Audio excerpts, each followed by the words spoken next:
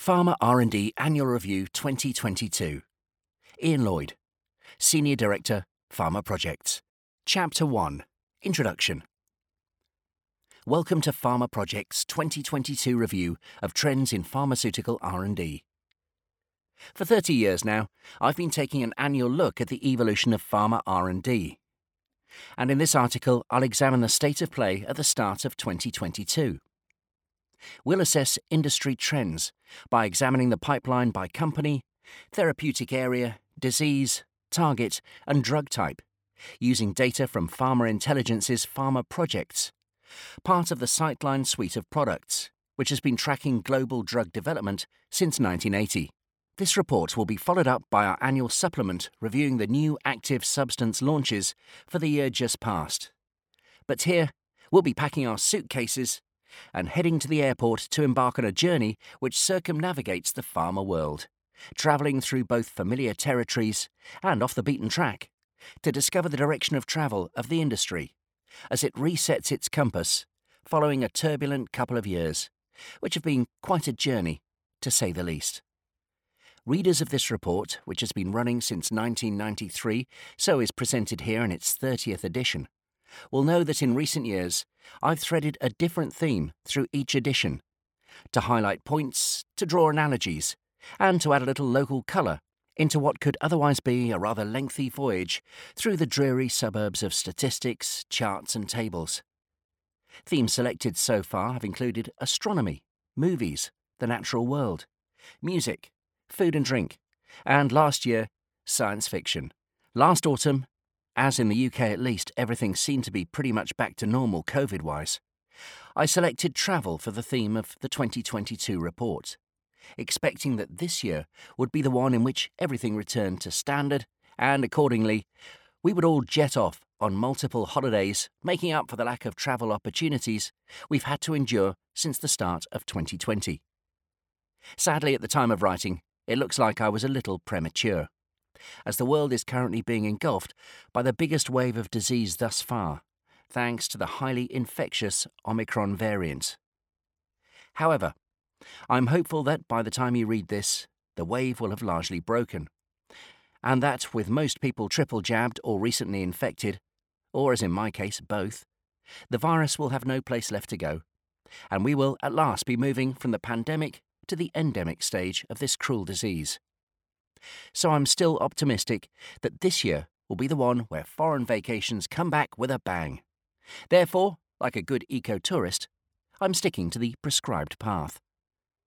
Our modern jet-set lifestyle and the incredible interconnectedness of the contemporary world are often cited as major reasons why SARS-CoV-2 could spread so rapidly worldwide, and is why most countries closed their borders at some point as a result, stymieing many a planned fortnight in Marbella. While this is undoubtedly true, it's worth noting that this isn't such a modern phenomenon as you might think. Spanish flu managed to wreak havoc across the entire world perfectly successfully, without supersonic planes, crammed with holidaymakers making intercontinental trips in just a few hours. Its progress was most likely exacerbated by large-scale troop movements at the end of the First World War. And while these were on a minute scale compared to today's, or more accurately, pre-2020's level of international migration, it still managed to sweep across the globe in less than a year. Even in medieval times, there was sufficient global trade and travel to export disease such as bubonic plague around the world efficiently. Of course, with the benefit of hindsight, the responses in some countries to COVID were sluggish, even to the point of fiddling while Rome burned in some cases. But the reality is that any sufficiently infectious zoonosis, unless contained immediately at the point of origin, is going to go global at a mile a minute. And this really isn't anything new. Tourism and travel for the masses, though, is indeed a wonder of the modern age. Until the 1960s, international trips were really only the province of the wealthy, and indeed, as a child, my family never ventured beyond the shores of the UK. My parents' generation just didn't have that option, with my mum never having boarded a plane to this day, and my dad only having done so as part of his conscripted national service to Egypt. All that changed when cheaper airline travel arrived in the 70s, and going abroad for a summer holiday became de rigueur. My generation, I'm 57, thus have had a completely different experience of the world. According to one of those interactive maps that pops up on Facebook from time to time, I've visited 43 countries so far, with journeys to all corners of the globe and trips to every continent, not counting Antarctica. I feel truly fortunate to be living in an age where opportunities to experience so many far-off cultures and habitats firsthand exist for many of us. In fact, having that taken away temporarily was one of the hardest things to endure during the past 2 years of the pandemic. What was once a privilege now seems like a right. I've been lucky to undertake some of that international travel as part of my job, partly because pharma is the epitome of a global industry. This may be one of the reasons why the public has traditionally regarded it with distrust, faceless multinational corporations, etc. But it's also the reason why it could mobilize on such an extraordinary scale in response to COVID. One of the fascinating, previous under-the-radar aspects of pharma R&D, which the pandemic cast new light on, was the global supply chain. It became evident that it's not enough to just develop a vaccine. Having all of its constituent parts for manufacturing of the vaccine antigen and its delivery vector, which in themselves probably came from many different international sources, is just the start. You then need glass vials, cold storage, transport, needles, PPE, and trained vaccinators. Plus, you need infrastructure, something often found wanting outside of the richer, developed countries.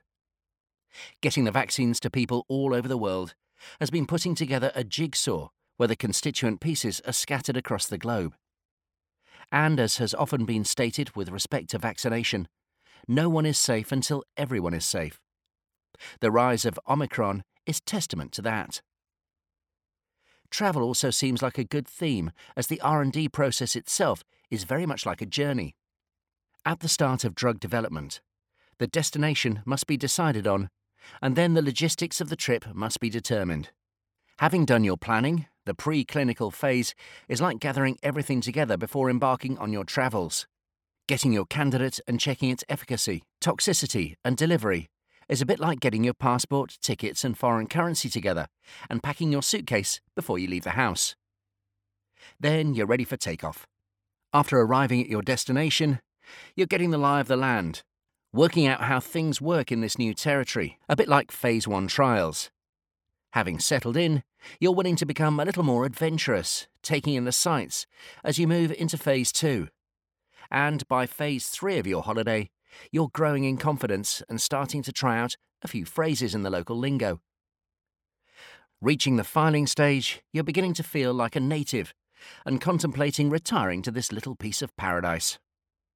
All that's left to complete the perfect vaccination is to successfully launch yourself back home. No mean feat in the era of pre-departure COVID tests. Just like a holiday, of course, there are lots of things which can go wrong at any stage of pharma R&D along the way. Many compounds never make it out of preclinical, akin to being refused boarding to your plane as you forgot to renew your passport. Arriving at your destination in human studies, things don't always pan out. The hotel often doesn't look like the pictures in the brochure.